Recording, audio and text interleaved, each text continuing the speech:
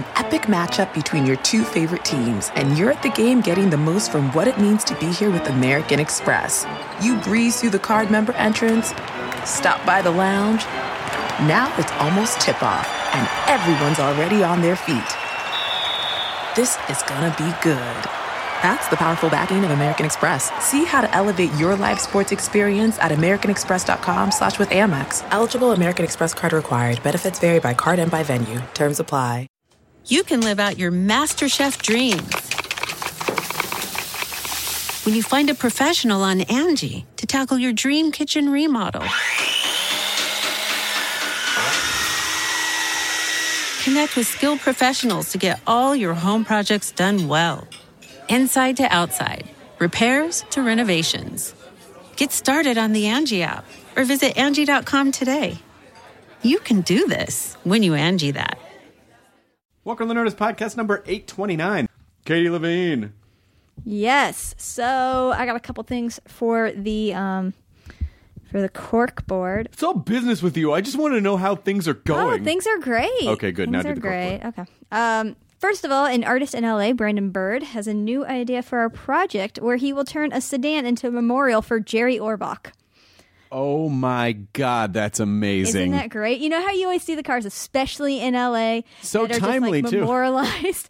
Dude, everyone loves Jerry Orbach. Listen, I love Orbach. How can you not love Lenny Briscoe? Come on. He is spectacular. Right? Oh, and Crimes and Misdemeanors, he's fucking flawless. And he was the voice of I forgot the name, but in Beauty and the Beast, right? Which I found Lumiere. out as an adult, and He was I was the voice like, of Lumiere, and I was like, holy wasn't he the voice shit. of Lumiere? Yeah, and he sang, and he was I just love him. Yeah, Jerry Orbach's fucking awesome. So he wants to turn the sedan, and he wants to get it all I'm on painted, board. and he wants to look great. How much does he want to raise for that? So he needs to raise, let's see, $22,000. He started a Kickstarter for it. There's 14 more days to go. If you just go to Kickstarter.com and you search Jerry Orbach, you'll find it. You'll have to sift through all the other Jerry Orbach Kickstarters. But out there. I love this idea, and I really want it to happen. Also, I want to promote the Best Friends Strut Your Mutt event, and we have a team Nerdist. Great. And you guys can still sign up to be on the team. You can sign up to be on the team, and you don't even have to show up. You don't have to have a dog. You can just come there and pet dogs, or you can just donate to the team. But also, someone sent in this. It's a New Jersey's only zombie dog walk returns for its 4th year on October 22nd, the same day as Strut Your Mutt. To help raise money for local New Jersey animal shelters. It sounds like a really great time. They're going to have live music, food, a blood drive, animal adoptions, costume contest, Halloween pet photos, and the zombie dog walk. If you go to dogwalkofthedead.com, you can find out more info. That's great. I think they also could have called it, "Hey, I'm walking here." Oh, and then for Strut Your Mutt, go to nerdi.st/Strut Your Mutt team. Excellent. Thank you so much for that. Thank you for that, and thank you for doing that, Katie. I want people to sign up. I know. This episode is Sarah Jessica Parker, who was, she was great. She was so great. Oh, my God. You know, She dresses so nice, and I felt like the worst slob in the world. me too. Me too.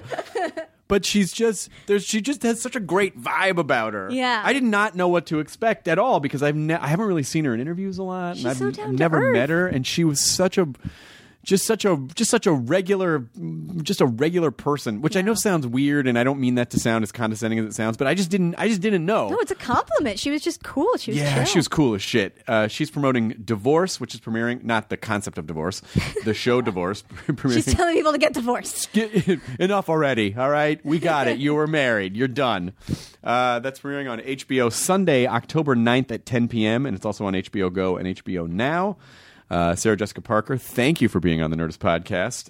Here's the Nerdist Podcast, episode number 829, with Sarah Jessica Parker, Katie Levine. Please roll the thing. Now entering Nerdist.com.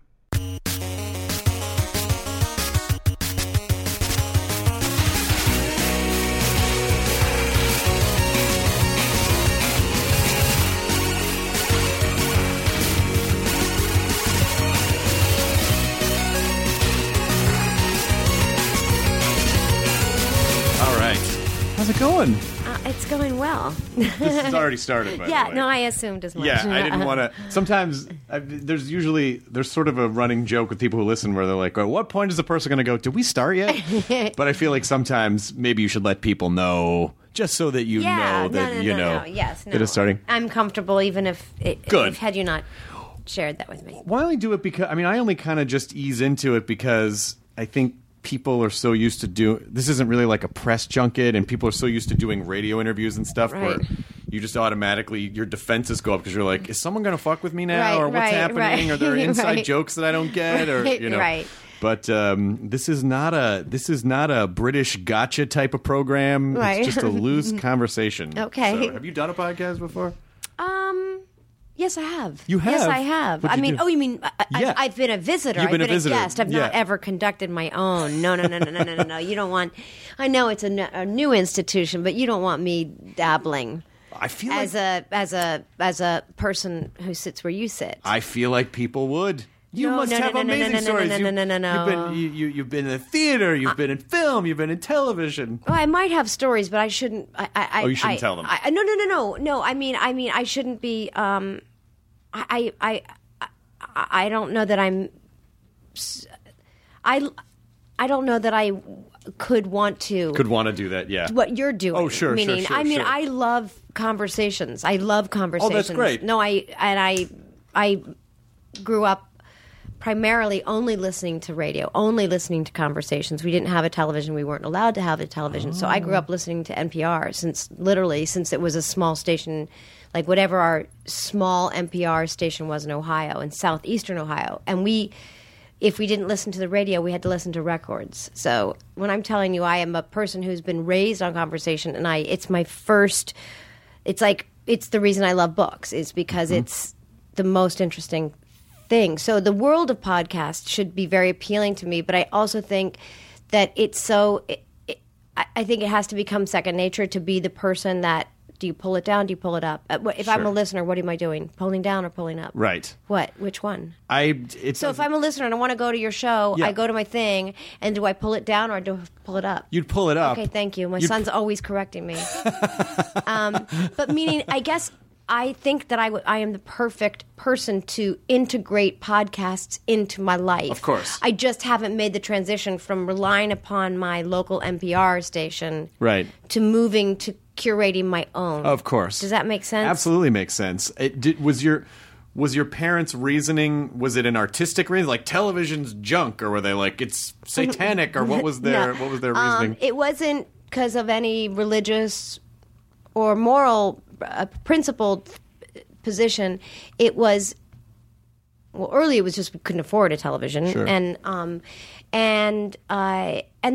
ultimately they did think that there was things on television that weren't great. Like they were, and by the time we got one, I think we had entered the age of, although Norman Lear was busy producing, the things that were great that I would try to get invited to my friend's house so that I could see, Mary Tyler Moore, Bob Newhart, right. Carol Burnett, Sonny and Cher. Mm-hmm. We were allowed to watch, Masterpiece Theater. We were allowed to watch I, Claudius, which I think is like Kids love hilarious. Who doesn't love? And I would be like, Mama, why does his mom like him so much? It feels like I feel like maybe it seems like there's are they dating? How come you never touch me like that? Oh, he's dating his mom. Oh, okay. Yeah, this is way better than other television. So we were allowed to watch I, Claudius and the Olympics and Sonny and Cher. And and if I had told my mother that I had seen the Mary Tyler Moore Show or Bob Newhart, she would not have been outraged. But she felt like radio offered so much, and records, we just loved them, like Stan Freberg and Sure. Nichols and May and all those early Bill Cosby records and Bob Newhart, and like that was a huge thing for us too. And then Saturday Night Live came on, and my brothers were allowed to watch that. Oh, interesting. Yeah. That is at that time, that was the polar opposite of, that was a complete punk movement. But that was good, smart television. Yeah. So my mom was like, of course they can see that. Oh, that's really cool. Do you know what I mean? I absolutely do, because I think some parents would have said like, no, there's all sorts of off, it's like. But we were watching I, Claudius. That's true. So that's true. You have to Yeah, he's remember trying to the fuck the environment. kid, it's like, is this really that much worse? And we were allowed to listen to Nichols and May and Stan Freberg. Like none of that was considered like children's entertainment. Look, isn't she look gorgeous?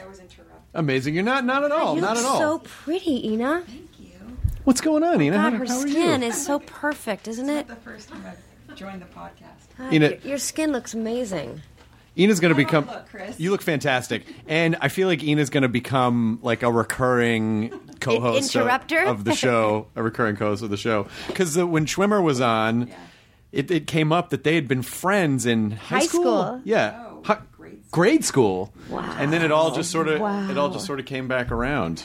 So she is known to the listener already. We were just talking. That's kind of nice. Well, maybe she should be a featured. I mean, maybe you should. Oh my God! Actually, I'm talk to telling her. you, if Ina ever didn't care about her career anymore, she should do a podcast and just tell stories about people. But wait, when you say do a podcast, do you mean she should have her own, or do you mean she should come here and you can be? I mean, can she should do her interrogate own. There's no way she doesn't have a year's worth of amazing stories. Sure, but what she about just why couldn't. doesn't she just do yours? I mean, She- why doesn't she sit where I'm sitting? You and absolutely do- could. I could be, what's the Kimmel co-host, the sidekick?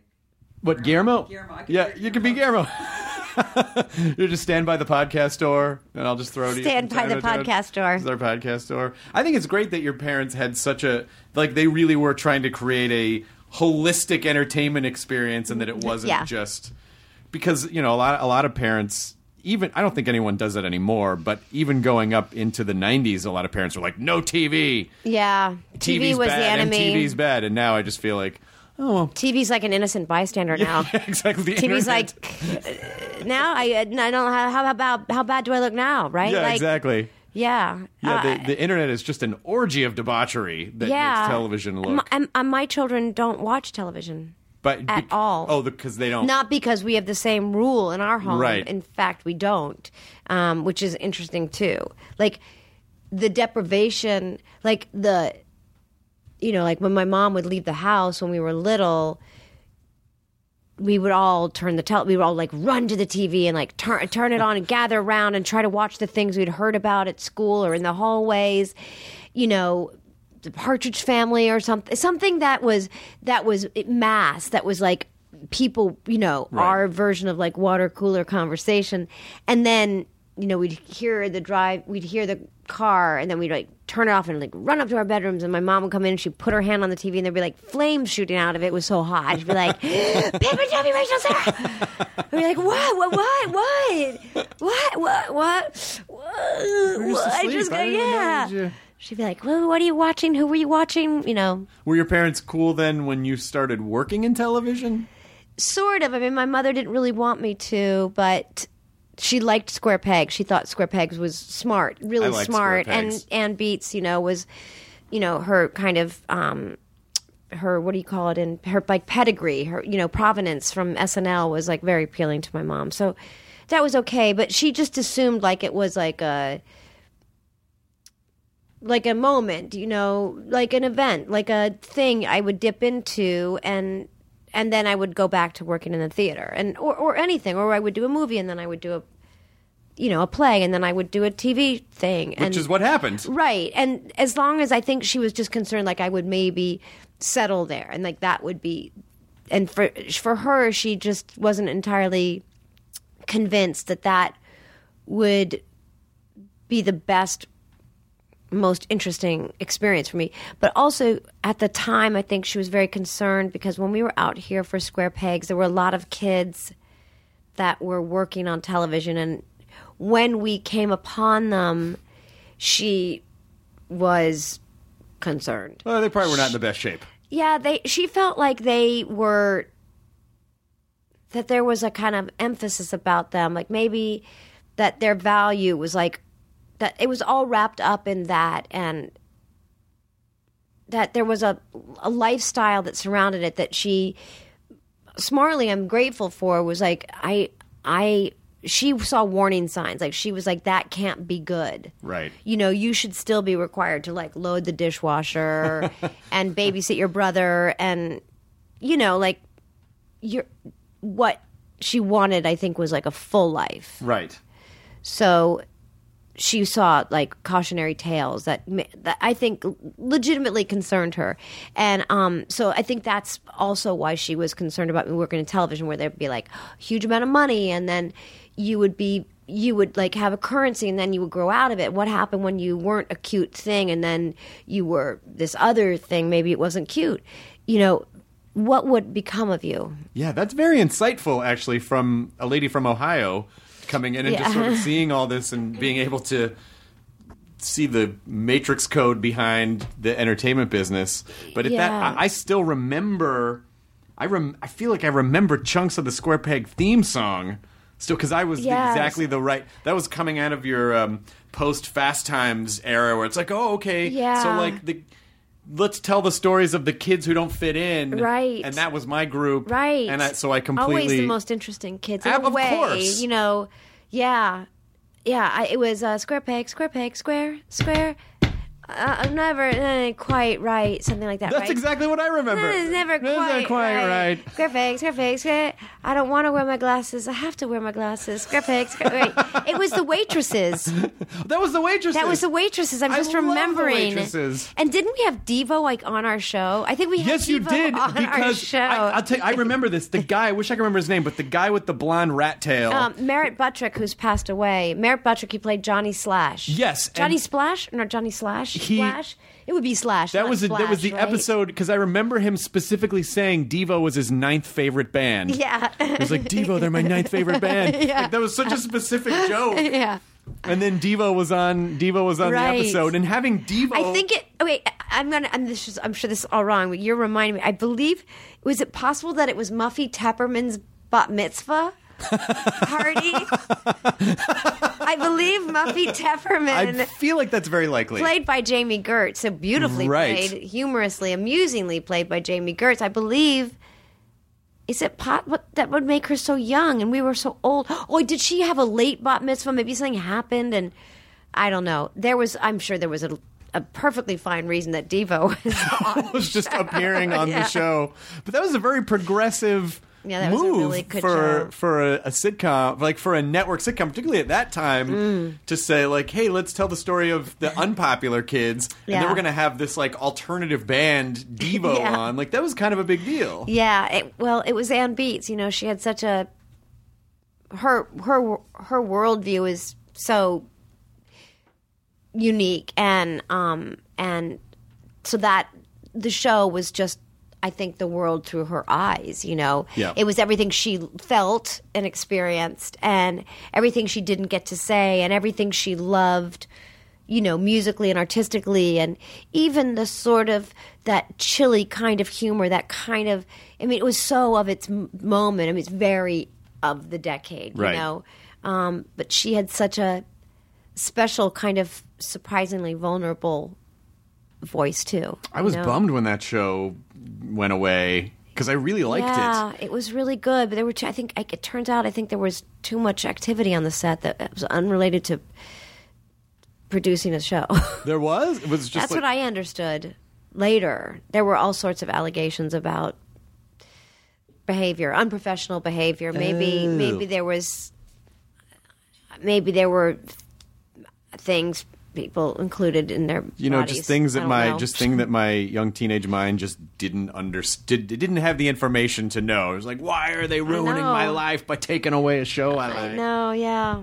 Did your mom have a good, well, sweetie, this business is mercurial and you have to understand? No, she was fine about it. Yeah. I mean, actually, and I went from doing that, I went to do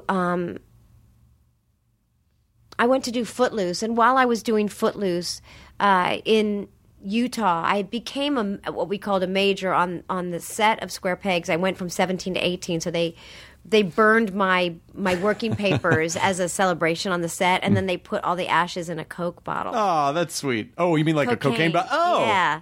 Well, it was the 80s. Yeah. Yeah. And then framed it and gave it to me as my birthday gift. And so when I went off to do Footloose, I was by myself and I was like a young adult, like as I had always been in New York on my own because we didn't have child labor laws then. The labor laws only existed in California. So anyway, so I went off to do Footloose. And while I was doing Footloose, I got word that Square Pegs had been canceled. And I felt sad about it. I felt because I thought it was good. I felt sad, and I remember Dan Melnick, who was the producer of Footloose, who's like a big Hollywood legendary producer. He was like, no, this is good. This is really good for you. It's okay. You want to do other things. Right. This is like the best of all possible worlds. You happen. Like, I mean, you went got on to a huge movie. Footloose was epically huge. Yeah, it was a big movie. It's kind of fun to go back and watch it now. Like, well, there's a lot of dancing in that town. It's like, like watching Kevin Bacon do the barn dance. Can you believe how good he is? He was great. Isn't it amazing how good he was? I think he could still do that. Yeah. I feel like he is the type of guy who, if someone gave him a compelling enough reason, he'd be like, all right. And then I feel like he would do it again. Did he do it recently? Did he do it recently for a commercial or something? He was standing next to somebody somewhere, and I think there has been a revisit, and I don't know how comprehensive a thing it was, but I think he's maybe somebody will know you with your typing fingers and you're pulling information up. I want to say it's James Corden. Did you do it with Corden? There was a minute. Yeah, but I'm sure he could. There was a minute after you told the story about the celebration of turning 18 where I thought you were going to say, and I was really worried someone was going to snort my working papers. Oh. Like, I was going to go, hey, look at all that cocaine. Yeah. No, I didn't. No, those were my... I didn't know anybody was using drugs. I had no idea. That's incredible for the 80s. I had no... I didn't... I'm being completely sincere. I had no idea that there were any... For years, I didn't know when people were doing drugs. Yeah, I had no freaking idea. I was like cleaning stuff up, and I was like looking up at the ceiling, like, God. All these razor blades. Who put all these... I guess there's always like a layer of dust after new construction. So I'd be like, oh, I've heard tell, Oh, I don't know why we would need that in this room. Let me find out who that belongs to. Never knew. I'm like, wow, your heart is racing. Wow, you've been up. Did you sleep? I'd be like, I just did about 20 push-ups. I was like, oh my God, don't work so incredible. hard. That's amazing. It's so late. I feel like you're not going to be able to sleep now. I was totally that kid in high school, too. I did not. I know. I was such a straight arrow. I just didn't know what people were doing. What are you guys doing? All crowded around the bathroom stalls. What's in there? Like a nudie mag? Like, I just didn't know. I was just very sheltered kid. Mag. I remember one time my father brought me to a party. I was invited to a party in 9th grade. It was such a big deal. And he drove me to the party. And then when I got to the party, I saw a bunch of kids standing around a car outside the party, and they had a 6-pack of beer on the hood of the car, and I was like, oh, geez, I don't think I should go to this party, Dad. And he was like, really? And I was like, I just don't think I should go to this party. And I was like, literally, we were like drove past like a one of those people in school. What are those, like snitches or like right? Like I felt like I was like doing like work for the local police department. Right. I like slowed down, Take a turned look around, went right. You're back. a narc. You were a narc. Yeah, that's what I you were was. a narc. But I went home and my dad was like, I just want you to know, if you ever want to try anything, you can always do it here. Do it in the safety of our home. If you want to have a beer here. If you want to try Your pot, parents sound really cool. Yeah, but you know what? Like then they were, but they weren't. They're not cool. My parents aren't cool. And I'm not. This is not disparaging. They're not cool. They're not. I don't know why my stepfather was pretty young. He was younger, so I think it wasn't that far in his past that he could recall. Oh, sure. What it was. So he. But then I was like, well, I don't want to do that. I'll just not do it. Right. Because I don't want to smoke pot with my dad. That like for someone who just didn't ever even know what it was, or like that would be the last, like least. It's not romantic. It's not naughty. It's And not also like just watching your parents get subversive. fucked up is weird. And my mother would never. My mother didn't even have a drink of alcohol until fairly recently, and then she discovered. She's like, "Well, I like Riesling." I was like, "Mommy, what are you? I couldn't believe. I said, "Mommy, are you drinking?" She was like, "I like Riesling." I was like, "Oh." Yeah, I was like, "Do you like a Gewürztraminer?" Like, I was like, "You like an apricot flavored?" You should say to her Wine? it's okay to do it as long as she's in the house with you. Exactly. If you want to do it here while I'm here, that's Yeah, fine. no, we want. Yeah, But no. don't. You know, I don't was want so you to- we were so excited. We like. I don't know why, but we were so happy You know what, to though? see her drink. But look, I mean, it's not. It's probably when you start seeing those things, like hearing that story, it's like, well, you know, your mom gave you this kind of perspective, and you didn't really fall into any of those traps. Like, well, of course you worked your whole life. Like, of course you didn't burn out in the 80s. Like, unfortunately, a lot of people did. Yeah. And were able to continue to work and do other stuff because, I mean. L.A. Story is one of those movies that I have to watch every so often because the longer that I live here, every time I watch it, I feel like, oh, I just got another joke that I didn't. You know, I didn't even live here when I saw when I first saw it, and I still loved it. And now, and it still holds up. Does it? I haven't seen it since it first came out. The jokes still are appropriate. He's such a good writer. He's such a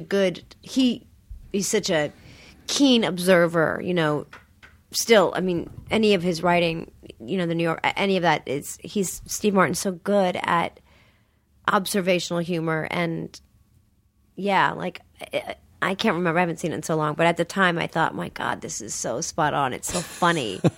Yeah. Do you still remember the spelling of your name? Wait, yes, is it big S little, or is it little S big A? I think it's big S little big A. S little A. Big little D, and big D little E big E star with a little star. Yeah. I think she does it. It's his little thing Yeah, at like the on, end, on his hand. On his hand. Yeah. Still appropriate. Except now that girl would have a social media account. Like it would be like it would be all Instagram. But that person, that sort of blissfully unaware, like, hey, everything, you know. So yeah, she was so happy. She was so content. That was such a great part. I mean, a perfectly written role, and I couldn't believe I got it. I mean, I auditioned a bunch to get it, and I think I screen tested a couple times even, and yeah, I loved doing that movie. I loved working with him. I mean, I had admired him for so long, you know, obviously from SNL, but you know, all of his physical comedy had always been like such a wonder to me. And when I got the part, I just went back and just looked at everything. I tried to imagine what he would want, you know, and that's why I decided to bounce all the time as Sandy, because I was like, well, you know, all of this is on the paper, but now what am I like? Why? How will this be Steve Martin's Sandy? Right. You know, so, and then I just started bouncing, and then I remember at one point the director who I was so fond of him, Mick Jackson, he was like a real British. He'd come from like doing like really important television in London and long big event miniseries of like, you know, the mine workers and like really, and then at one point he would just have a megaphone because we'd been doing big scenes, and he was like, and Sarah bounce. Like if you like action and Sarah bounce. And I'd just be like, great. I thought about that girl. A few years ago, I dated someone. It was the same kind of situation. The girl was slightly younger than I should have been dating. And occasionally she would say meow after things. And in my head, all I could hear was like, big S, little A. Meaning she would say like, she would just go, oh my God, this food is so good, meow. Not even like in a sassy way, just like in a kiddie way, like meow. And I'm like, am I supposed to? What were you like at first? You're like, meow, meow. Like it wasn't, and I kept trying to find like the boundaries of it and what it meant. And one time I was like, oh, is this supposed to be a sexy thing? So I was like, oh, good kitty. And it didn't. It didn't get any kind of response. Like it didn't get any sort of a sexual response. Meow, meow. Yeah, it wasn't. So it was just like. I don't know what we're God, doing. how funny. Did you ever say when you meow, should I meow? Right. Or should I be a dog? Or Yeah, or a exactly. Should I be a chimp or mouse? Right. Or eek. Yeah. Are you chasing me, or am I supposed to Right. chase you? Right. Explained a lot why she would just Are run you into a the other room for no long-haired reason. cat? Are you a hypoallergenic? I've got allergies. Are you spayed? I don't know. What do I need? Right. What's Are you the- spayed is a very good question. It's a very good question Very in good today's. question. Yeah, have you had all your shots? Have you good? Yeah, it It'd be was just so a strange, odd. Well, it was strange because I had been in long-term relationships for so long, and this was the first any kind of dating situation where I would call someone and then she would just text me back, and I'm like, why? Oh, wow. Yeah. Does that mean you don't want to talk? Like, Right, it's just right. like, well, it's just the way people communicate. Right, Because I've been in right. relationships for so long that it kind of circumvented the whole advent of text culture. Right, like the transition in, like, learning that language. And then eventually I decided maybe I should be dating people who are more age appropriate Right, and in right. a better place in their life. Nothing wrong with her. Totally fine. She was No, very nice. and if she's listening, you liked the time. You It was enjoyed fine. it. Yes, and it was fine. But I'm sure, you look back and you have those moments where you're like, what was I knew that wasn't the thing I should be doing. I knew I it at the know. time. But I feel like those are important experiences to have. And anytime I ever, am forced to, like, not give advice, but talk, like, when I'm talking here and listening to young people talk about, like, whether it's a romantic or professional life, I'm like, you should have experiences. You should date a lot of people. Like, this is the time, because you can't go back. Really, you can't recreate a time when everything about your life allowed that. Sure. And date someone who meow. Like, I don't regret it, and it's not like I was going to go to Mars. I made the choice between, like, a really interesting trip to outer space or dating the person that said meow. Right. So it's not like you're, like, I didn't give sacrifice so many other. So I'm like, it's funny later. But it's hard. I feel like it's harder. I noticed it was sort of harder to date as I started to get older, because when you're younger, I just feel like, you're on the move all the time. But then I feel like as I started to get older, like, everything means more. Yeah. And so it was hard to kind of be like, it doesn't matter if I don't hear from you for 3 days, or it Right. doesn't matter, like, I don't feel that way. Right. I don't know how you're supposed to learn. That's why I do think that there's a time in a person's life where they allow, maybe without knowing, they allow from others what they do themselves, Sure. know? And then you get older and you're like, well, no, my time is kind of valuable, so now I'm going to really think about how I want to spend it, because I can't get it back. Right. So now, 6 or 7 years into my dating life, I'm thinking, well, because I could be going to a play tonight, or being with friends that I really love, or family members, so I'm going to carve this out, and I'm giving it to you. So when you don't treat me well, it actually feels lousy. Right. Or because I liked you enough to say no to all those things in my life that I do like, in the hopes that maybe you'll become one of those other things in my life, and then it's just painful. Right. But that's like everything. I feel like the stakes just get higher in life. Oh, yeah. The older you are, the more you care about things, the more time you've invested in everything. Everything matters more. Yeah, because when you're 24, you're just a time millionaire. Whereas, like, Right. it doesn't matter. Who fucking cares? Exactly. You got all the runway in the world. Yeah. And it obviously, when you feel that there might be a scarcity of something, then it becomes more precious, and you want to make sure that you pay more attention to it and foster it better. But I think that's good, though. I think that's good. Was it Neil Tyson? I don't know. I was having a conversation with someone about, like, how our personalities would change if we were immortal and time was disposable. Wow. And what types of choices we would make, and would we even really be able to survive technically, because you would just never be motivated. You know, would you never be motivated to do anything if you didn't feel? I think it's so interesting.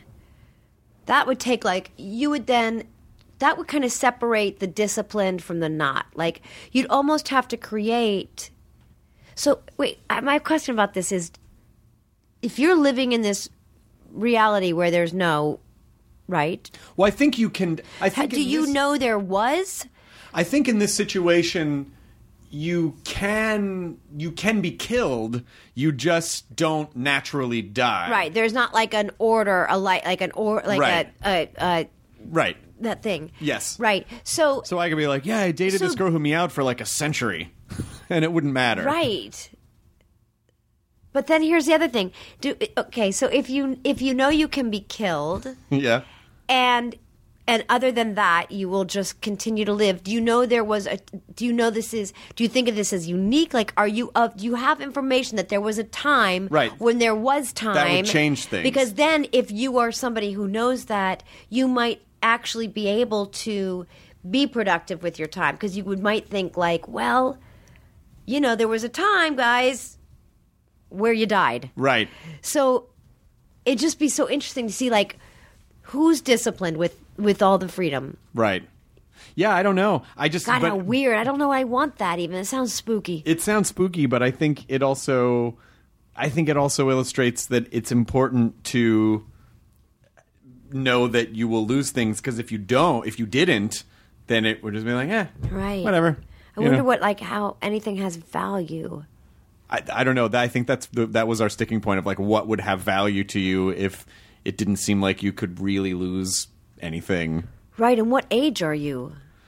I don't. Well, yeah, that's a good question too. I guess it depends on, are you an immortal 80-year-old, right? Or are you an immortal? Boy, this is the exact plot line of a Twilight Zone episode I watched the other night. Were you a Twilight Zone fan? No, because your parents didn't. Yeah, I mean, later in life I would watch it. It kind of is chilly. It's always left me a little chilly. It's my favorite. I know, it's really great. It's indisputably great. My brothers went crazy for it. My husband too. There's a guy who he's lived for 2,000 years. He can be killed, but he's just kind of had this blessed existence where and so he's dating this woman, and her father's like 75 years old, and he's like, I want to be immortal too. And he's like, well, do you in this state? Is this really how you want to, right. It's lonely. And so how old is this guy? He's 2,000-year-old? He's in his 30s. Mid-40s. Right, okay. He's in his mid-40s. And mid-40s are like 50 or, and the thing that he says is like, well, it's just very isolating. It's very lonely, and right. Everyone else dies, but I don't die. Right. And then he ultimately gets killed by an elderly lady that was his wife at one point. It was like, I'm not going to let you do this to anybody else, you see? And then she shoots him, and then he just turns into dust, and that's the end. Yeah. So, it's got to have that great Twilight Zone twist at the end.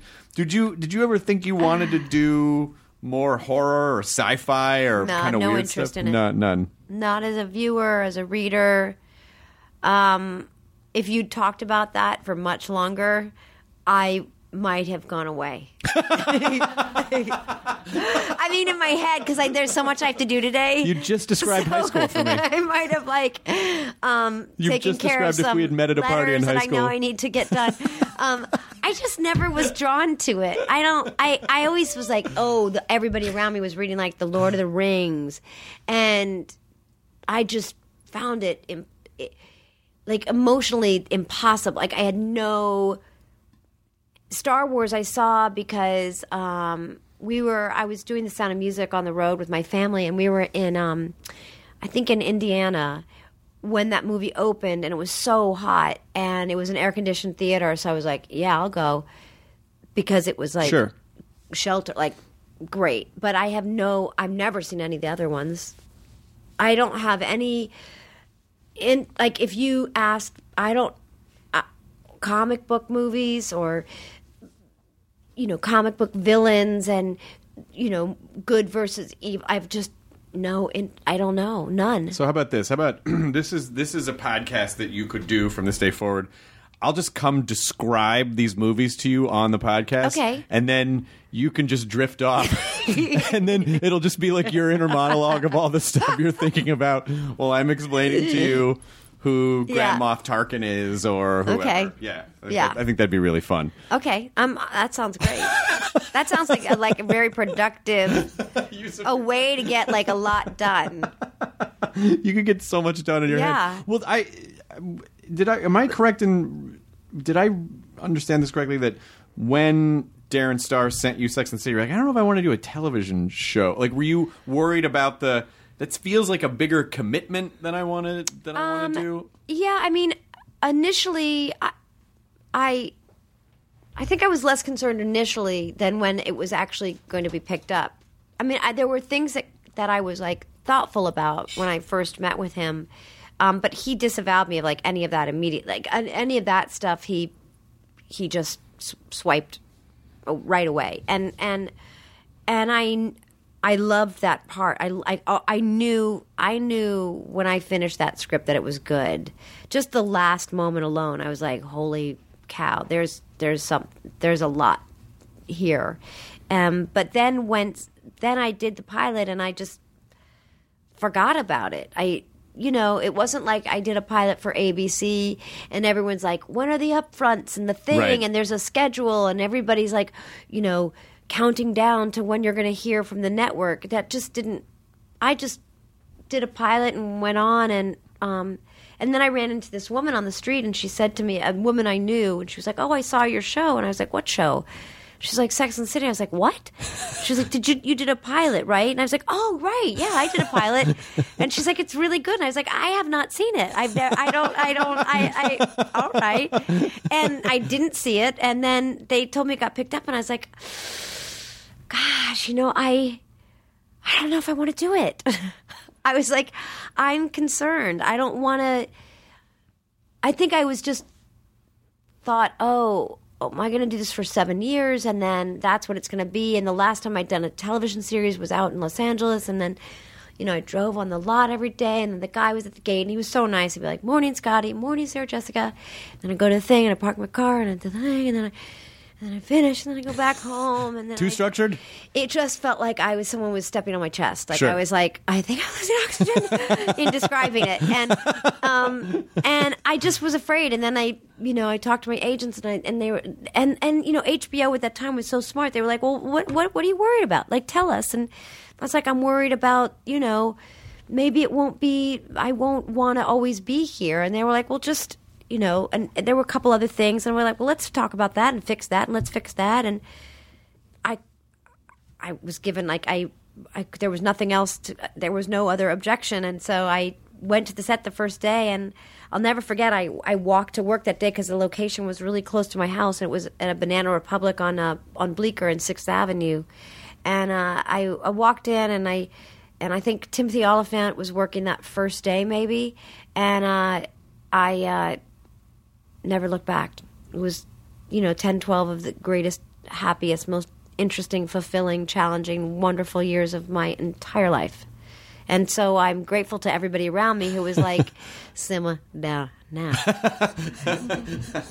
Just hold on. Well, the voice of the show, because initially there were a lot of confessionals. Yeah, right? So we tried some stuff. It's and like people not talking good. about their.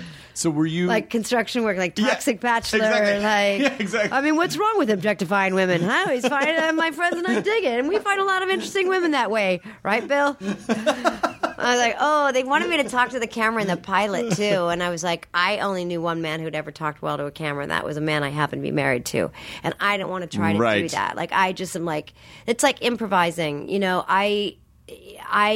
are 6 people who do it well on camera as you're actors. talking about Ferris Bueller. Yeah. Which started a whole trend. They're like talking to, of that. But it's a really incredibly difficult thing to do. Like, it's really hard to do well. It's really hard to figure it out, make sense of it. It's a very peculiar thing, especially if you're like a, I was like a legit actor, Right. my friend, and there was a fourth wall, and like our whole lives, you just don't break the fourth wall, and it felt like a conceit that was ill-conceived. And Right. I could understand the narration, which even that, I was like, we have to be so thoughtful because then it looks like we didn't get our job done on camera, like we ran out of money. Right. So now we got to go back in there and be like, oh my God, what you didn't see. It's not like it's not like in The Sound of Music and turn to the audience and go, I wonder how they're going to get out of Germany now. How are we going to get out of here, you guys? Exactly. But they quickly saw that was we quickly got over me speaking to the camera. But the testimonials, those were a lot of the first season. I don't remember before how soon we rid ourselves of that. I don't remember. But yeah, we did that. And did you feel pretty locked in right away? Like, I know who this character is, and I feel like, I mean, did you feel connected to her right away, or did it take a little time? I never felt connected to her. I'm always like yeah. conjoined. I loved her.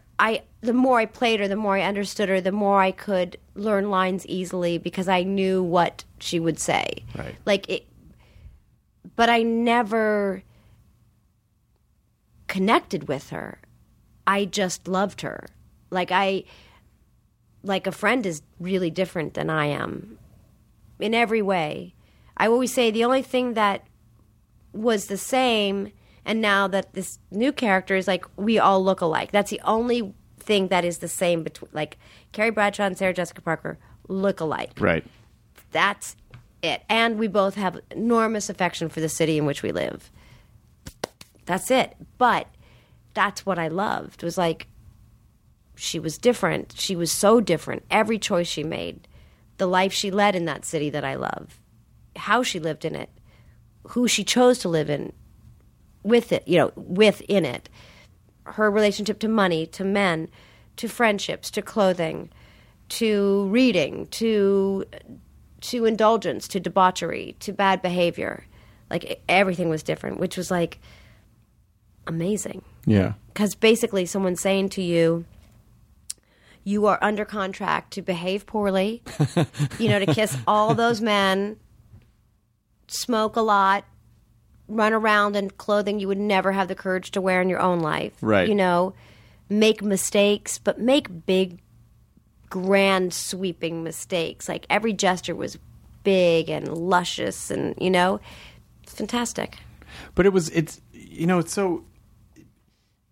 a groundbreaking show in terms of, and because I remember when it came out, and it's a show that if it had been four guys, people would be like, yeah. But the fact that it was sort of making a statement of like, yeah, there's this sort of weird archetype in Hollywood for these types of stories, and we're going to kind of smash that and say, hey, we do this stuff too, and that's okay. Did you feel the weight of that as you got into the show at all?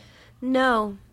I think we always felt so separate from any machinery. Like, it was still, New York wasn't super busy then, and we were always kind of counter to the traditional schedule, shooting wise, broadcast wise, and we always felt, and sometimes to our detriment, that we were really outsiders and that we were, not considered and rogue, and but there was some honor in that I think we actually secretly liked. I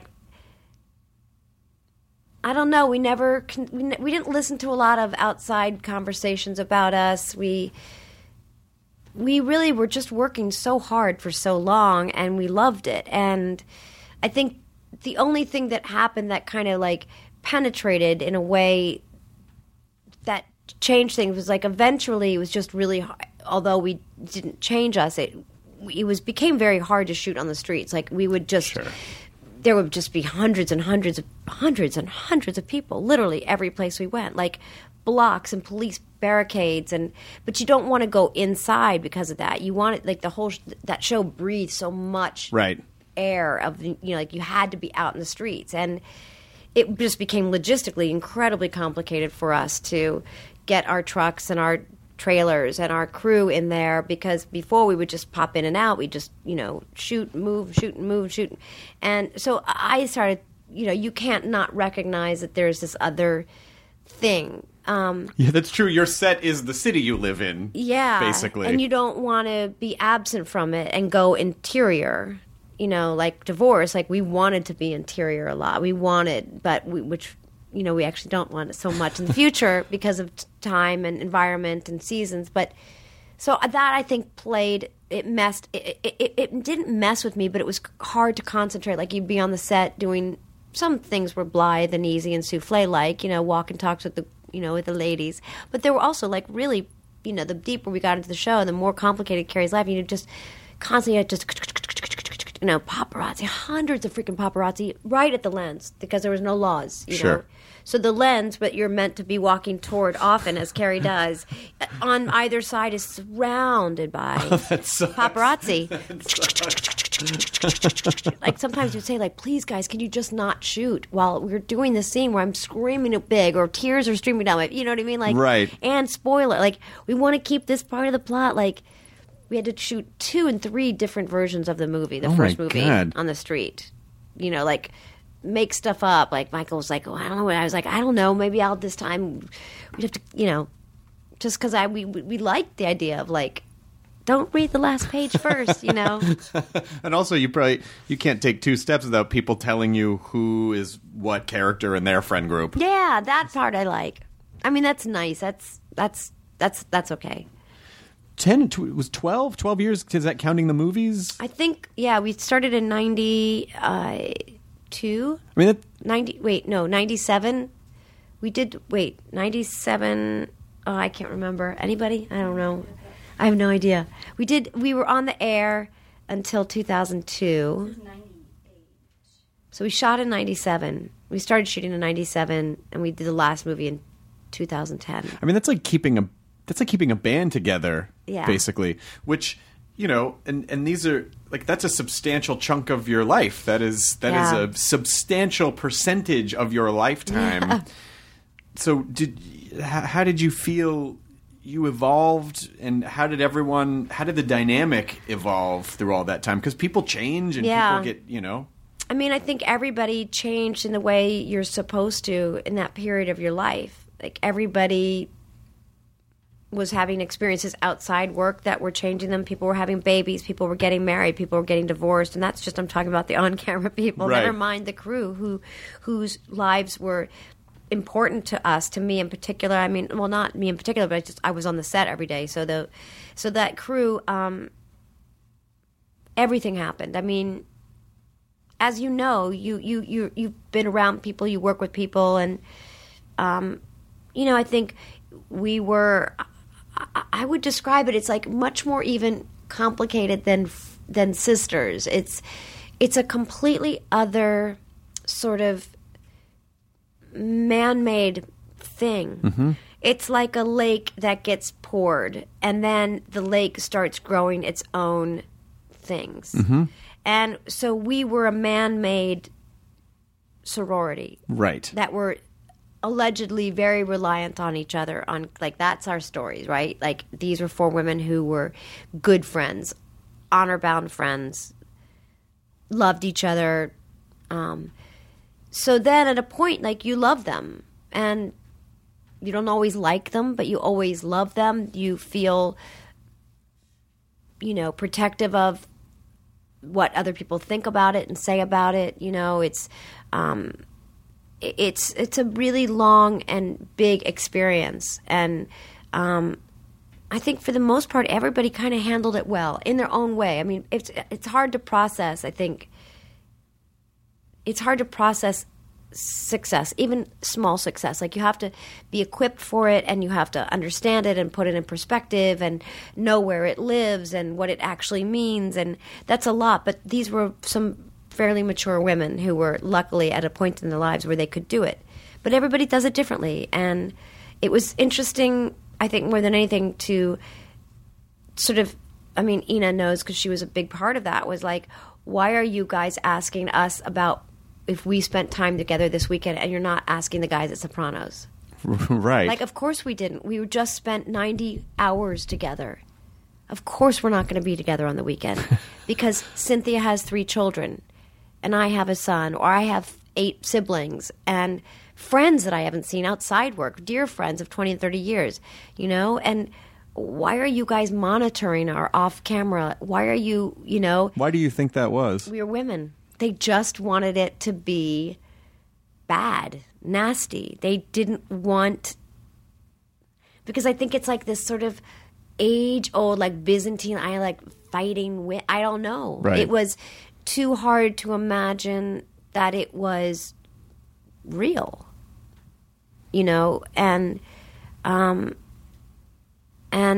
I don't know, it confounded me constantly. And then you like actually defend it. They're like, I was in Germany and they'd be like, did you buy her a Christmas present? And I was like, Did I what? Did I buy? I don't remember. No, actually, I didn't buy her a Christmas present. Was it more than $500? Yeah, exactly. Like, who gives a shit? I was like, actually, no.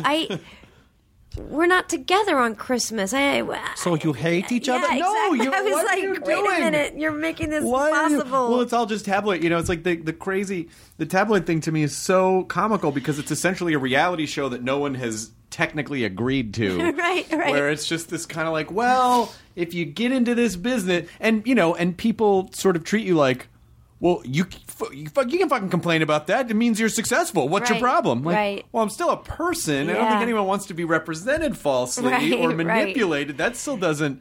And then you know. you're like, well, I remember these paparazzi. I was trying to have this really chill, very deep conversation with them. And I was like, but, you know, these are my children and there's times it's appropriate. It's not. And you're a celebrity. I was like, no, I'm actually, and not that it matters to you, but when I became an actor, this did not exist. So number one, it didn't exist. And number two, I had no interest. I didn't become an actor to be famous. I became an actor because I saw really great actors around me, and I wanted to be good enough to be among them. I wanted to be a working actor. Didn't want to be rich. Never thought about money. Didn't want to be a celebrity. I didn't know what a celebrity was. No one ever used the word celebrity. I guess I must have known the word famous, maybe the Olympic athletes, you know, Nadia Comaneci. She was Right. famous to me, or Right. Olga Korbut, or you know, the gentleman on the news. You know, I don't know. A politician was famous to me, a ballet dancer. But I never knew anybody who wanted to pursue a work to be famous. That wasn't that. Do you know what I mean? I know exactly what you mean. So if I try to explain this to people, I'm like, well, no. They're like, well, you became an actor. I was like, no, you just have no frame of reference. Right. You have no interest or curiosity about the world prior to the last 7 years. Right. Trust me, there's a whole group of people who just want to do good work. Yeah. Now, I'm not going to complain about the fact that you have to take my picture and all that, but, you know. Well, but at a certain point, I don't think anyone likes being treated like a prop. I mean, you know, I think people do understand, well, this is part of the thing, and, you know, it means you're doing well and that people are interested in all that. But, Right. you know, at the same time, I mean, that doesn't mean you should be denied humanity, Right, You know, right. hey, look, she looks really upset over there. I Or there's know. or they put up a picture where someone caught you mid yawn. It's like meltdown. You're like, I was just fucking yawning. It wasn't where you're like, you know, because you're just like one.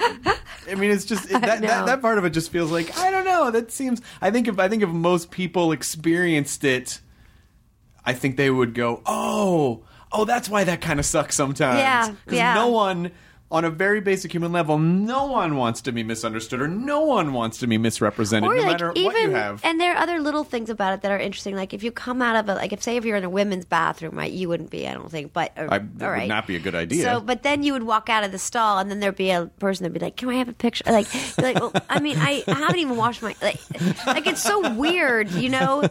Or just other times that I'm sort of struck by, you know, and then dawn, a flight in the dawn, and someone comes walking down the aisle and they lean down really close. Like, would you mind terribly if we took a picture? Are you freaking? I mean, are you kidding me? Like, I haven't slept in days. I haven't a stitch of makeup on. I didn't bother covering a zit. Like, why? No, but I sometimes I think about it. Do you want your photograph taken right now? Right. Oh no, those kids haven't slept in weeks. I was like, exactly. Well, when we both get sleep, let me know, and I owe you. You fortunately have never been in a situation where you're at a urinal and a guy next to you is at a urinal like, hey, can I take a picture? I'm like, my God. well, Oh my maybe God. not. First of all, don't even look at me right now because I can't finish what I'm doing until you Stop don't looking. look at me anymore. Right. And please don't talk to me right now.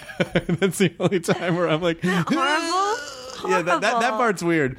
But any other time, I'm totally, But I think it's, it is also a testament to you being really good at your job, where people do feel like, hey, I'm watching a documentary, or these are my friends. I'm just watching these home movies Right. of my friends, and so they feel very comfortable. They're like, well, Right. Carrie, of course, you could go up to Carrie on the Right. And I want them to feel that I'm an approachable person, and I feel like I am in great debt to a lot of the people that approach me in a way. Like, we have this exchange, and they gave a lot, and so it's not a blanket resistance at all. It's just there are certain times, especially when I'm with my children, that I would prefer to just be their parent. Yeah, protect them from it. I Yeah. think that's a fair... Yeah. I saw something in one of the tabloids that was so vile, it legitimately made me want to go in and like I'm mad as hell and I'm not going to take... Right. But it was like comparing celebrity kids as fashion. It was like, oh, you can't... Yeah. Oh, Oh my that's... God, it was it's almost like a who wore ridiculous. it better. Like, Come on. Was it Surrey Cruz or this other... It's so vile. Wow. Like, don't... Really? And they're kids. They didn't choose I remember. to- Yeah, no, totally. I forgot. I remember that Matthew came home. I don't remember when this was or how it was because he never reads anything. But like, apparently, a bunch of people were making fun of our daughter's names, and I was like, "What?" Why would you do that? I was like, "Why would you make fun?" Who cares? Like, what? Wait, the names Tabitha and Loretta are so controversial. It's so outrageous. Like, how dare you? Right. I don't understand the world. In the picture, this was 7 years ago. Those were innocent times upon reflection. Sure. Like, we thought we had sunk as low as we possibly could. Right. And now it's like looking at the bush ears. You're like, like your head, like a beautiful, soft focus now, like the good old days. Is Matthew aware that there's a theory? And I feel like we need to take credit for it on this podcast. Oh, 'cause it's wow. from 6 I have a theory Yeah. that Ferris Bueller does not exist. If you go back and watch Ferris Bueller's Day Off and Yeah. imagine that he is Cameron Fry's Tyler Durden, that he is a projection of a person that Cameron Fry Wow, that's amazing. wants to be, it completely changes. That's amazing. It completely changes the movie. Wow. Cameron is the great young actor. What's his name? Edward Norton. What do you mean? No. Cameron, wait, you mean his friend in the movie, Fight Cameron? Club. Yeah. That's that great actor. Oh, he's so good. Alan Ruck. Oh, you mean who plays Cameron? Yeah. Yes, that's Alan Got Ruck. it. I'm yeah, sorry. Yeah, I thought you were talking So about Fight Club. Cameron is this is Cameron's story. Cameron is Ed Norton from Fight Club, basically, and he's having this mental breakdown oh, wow, in the now you're movie. way ahead of me. I don't know. I've never seen Fight Club. Okay, so in Fight Club, and this is a spoiler alert, but if you haven't seen the movie in the last 20 years, fuck you. Not you. I mean the audience for getting Yeah. mad at spoilers. Because they'll go, how could you spoil that? I'm Right. like, because you've had 2 decades to watch it. Right. Yeah, so, but in the movie, like, Edward Norton meets this guy, and it's Brad Pitt, and he's this sexy, mysterious guy, and he talks him into starting this club. Like, how do you know who you are unless you get in a fight with someone? And so they start this fight club, and then Brad Pitt's character keeps spinning more and more out of control, and it takes him down this darker path, and then you find out that Brad Pitt never existed in the entire movie. He was a projection of Edward Norton's psyche, which kind of breaks in the movie. And so when you meet Cameron Fry, he's in his bed, he's a hypochondriac, he has an oppressive father, he's super fucked up. So I think Ferris Bueller does not actually exist. I think it's amazing, and I will ask Matthew. I don't know that he's given it. He's gonna be like, what the fuck? He's not mentioned it to me, but it's not like we talk a lot about. Why would you be in bed and I'm what, like, hey, I don't think my character was Yeah. real. Anyway. or that he would like be privy to any conversations about that might Sure. exist out in the world about Sure. But I will ask him, and I will absolutely let you know. But I think that's really. Interesting, like actually really interesting. It's just kind of a fun way to go back and watch fantasy because movies, it's like because it's creating the person that Cameron always couldn't be. Who made you take out my car? Right. It was my friend. Yeah, exactly. My crazy friend. Exactly. He was perfect in every way. Do you know Michael Patrick King? We've met. You're so much. Doesn't he remind you of Michael Patrick so much? Really? Oh yeah, so much. Yeah, I wouldn't really know each other very well, that's but we've met. interesting. That's surprising. Yeah, we've absolutely met. Is it all the weird theories on pop culture? No, because he doesn't have those theories. He has other theories about things, but not as much about pop culture. But I don't know what reminds me of. But I don't say that. I've never said that before. This could be part of the Something I podcast said. that we do in the future. I will bore the shit out of you with theories. Okay, that's like fine too. Jessica Fletcher committed every murder in Murder, She Wrote, but that's an entirely separate. Oh, that's really interesting too. Well, are you going to tell me that in a small town in Maine, There's that many murders going on? yeah, in 12 or 15 seasons or whatever, it was like 400 murders this woman is just near? Right. The entire series is a reflect. It's just her in prison, and her narcissism can't cope with the fact that she's committed all the murders, so she's just pinning them on like, oh, Tom Bosley did it, or whatever. Right. So it's, so she committed all the murders. I used to wonder if Samantha, Charlotte, and Miranda were real. that wasn't just her column. Oh, that blows That it's my mind. all her column. That blows my mind. Because otherwise, because they're such perfectly archetypal characters, the Sure. other three. So you're writing a column about sexual politics and observations of female male primarily, right, heterosexual relationships. So you're picking one type. You're saying like this type is this and this, and then you just complicate it more, like any good writer does. So I'm not entirely sure they're actually real. Oh, that is fantastic. So are they mental projections of her, or are they just invented characters? I think they're invented types. And that she is among them because that's her way of infiltrating story and affecting story too. So she also wants to have her own actions affect those friendships, affect their and document their response. That is a spectacular way to go back and watch that many seasons of the show. None of them are. They're all made up. Now, do you think they're in her head, or it was just a literary tool to help her column? In other words, do you think she's psychotic? No, I think it's a literary It's just a literary conceit. thing. It's all literary conceit. Yeah. Where's Samantha? She'll be here. You just missed her. Where's Charlotte? Oh, Well, we don't know if any of that stuff that happened is real. Because she's just dictating She's just writing it. Oh, she just writes a column each week, right? Oh, my God. So we don't know. Then we illustrate it for the audience. We illustrate this column for the audience. We're not necessarily illustrating the column for the column.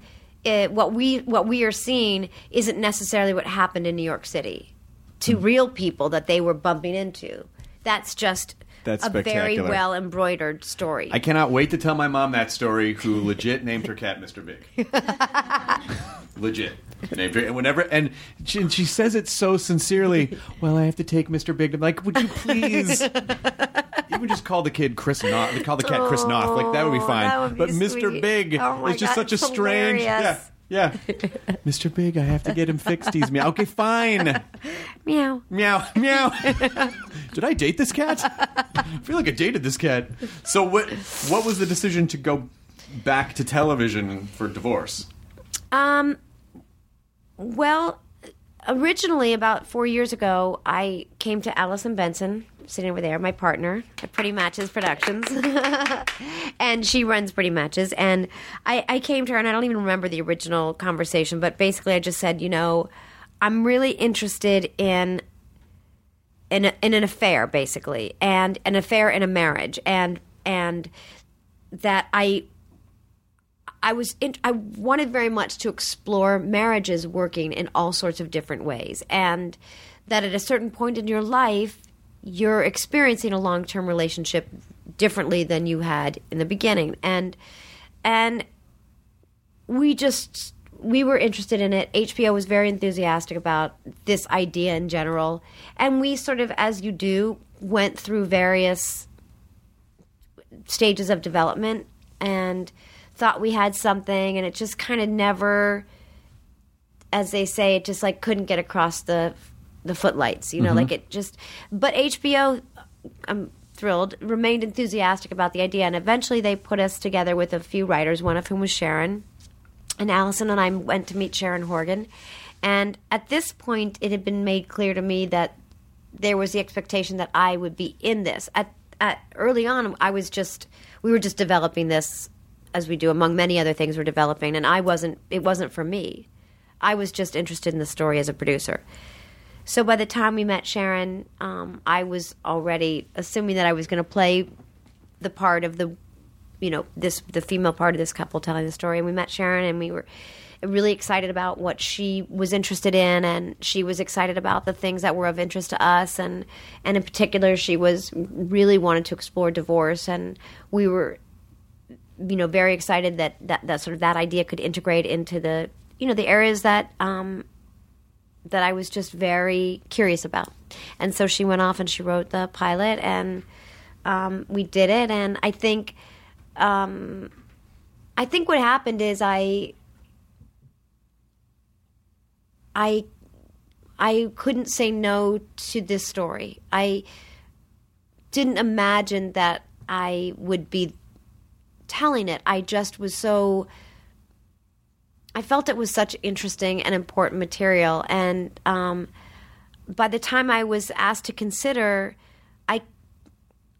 I didn't really want anyone else to have the opportunity. Like I couldn't turn it over, because I felt, much like in the beginning with Sex and the City, that there's just so much to be said. It's so rich. It promises so much. And much like Sex and the City, everybody's story of their relationship is different in a marriage, and your search for love, those are different. But I think even if Frances's story isn't yours, I think these themes of, wanting to figure out who you are and reckoning and looking back and deciding about your future and having complicated relationships with adults, those are all things that I think are interesting and can be funny and amusing and painful. And I just decided I was willing to, my family was comfortable with me being gone and making this kind of investment in time and energy. Is, it takes an enormous amount to do it,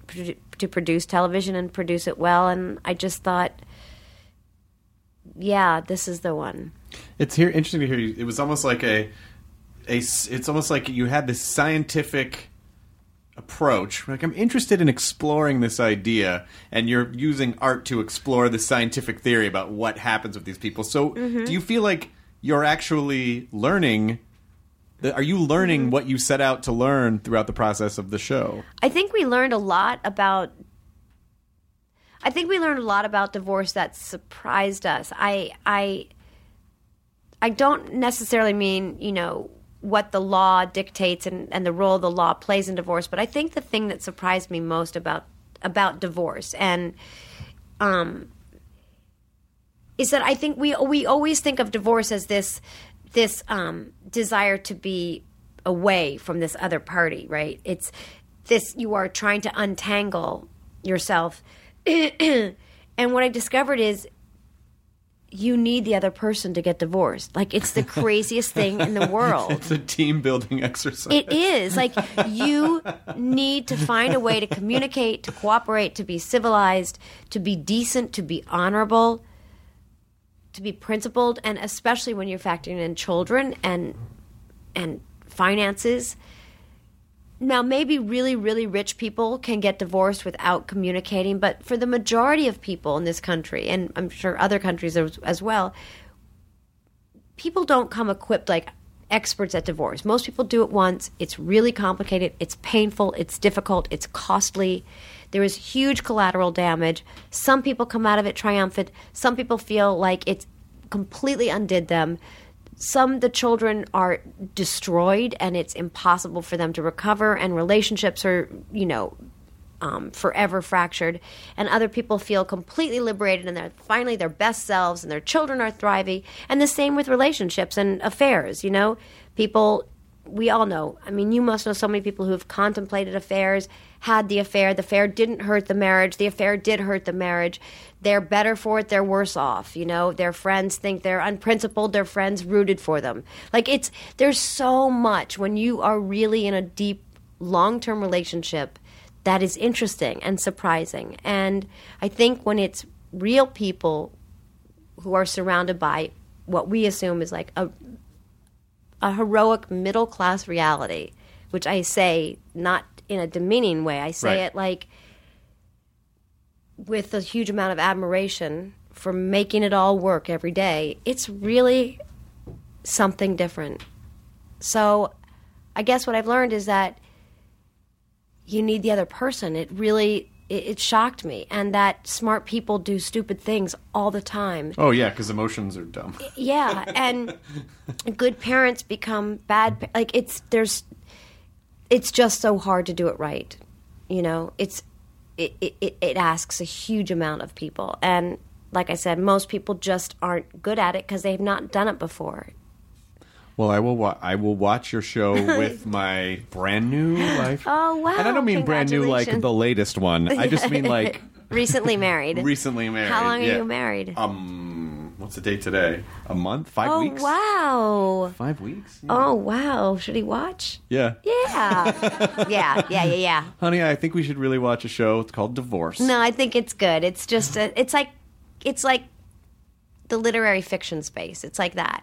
It's like a really well-told, Cheever wasn't absent when we were thinking about this in some way. Right. Even though it's not a 50s, But it's Thomas Hayden Church, right? Thomas Hayden Who's Church, great. who's unbelievable and everything you wanted to be, and Molly Shannon and Talia Balsam and Tracy Letts and everybody And you. is just... I'm around a bit. Yeah. But everybody is just at their finest. I described it as being on the seniors golf tour. When you're playing with the best. Everybody's just so freaking well oiled. Right. So I'm very proud of it. Well, I'm excited. It's October 9th? 9th. Now I'm freaked out. There's a debate that night. Is that the second debate? Come on. You know what, though? I'll tell you why listen. Oy, oy, oy. It doesn't matter because with HBO... Right. HBO... It doesn't matter because, first of all, it just doesn't matter. Right. People watch at that exact moment. But also, one of the things that HBO... One of the many things that HBO did beautifully was... getting into the digital space years before everyone else really thought about doing it. I mean, they understood, hey, people don't have to watch us on a television. We just want them to watch our shows. So people will watch on HBO Go if they watch a debate, or HBO Now, or... I'm conflicted myself. Or they'll watch half of the debate and be like, this is painful. And then just... I want to see fictional painful. Rather watch a show about divorce than watching the actual debates. Oh, my God. So it's just going to be crazy. What are you reading? Is this your book? Yeah, I'm reading this. This is a new Herman Koch book. It's called Dear Mr. M. Do you know him? I don't know him, no. He's great. He's a Dutch author. He's really good. He's excellent. For any of your listeners, it's an excellent book. He wrote his last book that came out in the States was called The Dinner. It was very controversial. Do you know anybody? Why was it controversial? Oh, you read it, yeah. Because it was it looked at parenting and race relations. It was massive success in Europe before it came to the States. And he's just a writer that can really, he's a contemporary writer who can really just touch on stuff but move back from it. Mm-hmm. And so lots of feelings and opinions about it. Well, this is why you're a very well-rounded person. It's very hard for me to read fiction because I just feel like I need to be working. I always just feel Oh, really? Yeah. But you should think of it as the necessary and well-earned teeny vacation so that you can create more. You have to allow yourself the the time to not create so that you can observe and see and experience, and then you have more to offer when you're creating. What you're saying is Right? 100% true. I don't know how to teach you to do that. I would though. get 5 pages in that book and be like, what did I just read? Oh, I was thinking about work. You know what I mean? Right. Like, Well, it's you're shutting the young, brain. so that's probably right what you should be doing. I'm not that young. Well, you look really young. I appreciate that. I'm not that. I appreciate that. I'm you. 22. Meow. I have so enjoyed chatting with you. It was so you for nice of you to having come me. and do this. I was thrilled when your name came up. I was like, seriously, she wants to do the podcast? That's fantastic. Like, I don't know. It was very Thank nice. you for It was very having nice. me. It was such a completely enjoyable conversation. I'm so happy to hear that. And also, you were in a sci-fi movie called Mars Attacks, which is a fucking Oh, great right. movie. Yeah. I never... Did I see it? I don't know if I saw it, but that I love doing. It's great. It was really fun. It was basically just like, because everyone in the movie is amazing. It's crazy. And it's just like this gorgeous play. Yeah. You know, it's very theatrical. Yeah. And everyone, you know. It's just like so dialed, like It's so nothing is so heightened. It's so crazy, and it was so much fun. And yeah, I love doing it. It was nuts. Well, I encourage people to watch Divorce. Okay. No, thank you. Yes. Thank you. I do too. October 9th. And then, come back whenever you want. Thank you. And if you do come back, you can let us know if... You know what? I feel like telling someone about a movie they were in, like saying to Matthew, like, well, here's this Ferris Bueller. He's going to be like, I don't care. Why would I care? You No, know, like- because he'll be curious. That's something he won't. No, I think he'll be. How about that? Anyway, Yeah. hey, so maybe how about this? Well, we can end the podcast with a piece of marriage advice. Maybe if you have wow. any marriage advice, I'm you so can loath throw. to give advice. Doesn't even have to be advice. Just even if it's an observation, that's still. Let me think. That's so good. That's an excellent question. I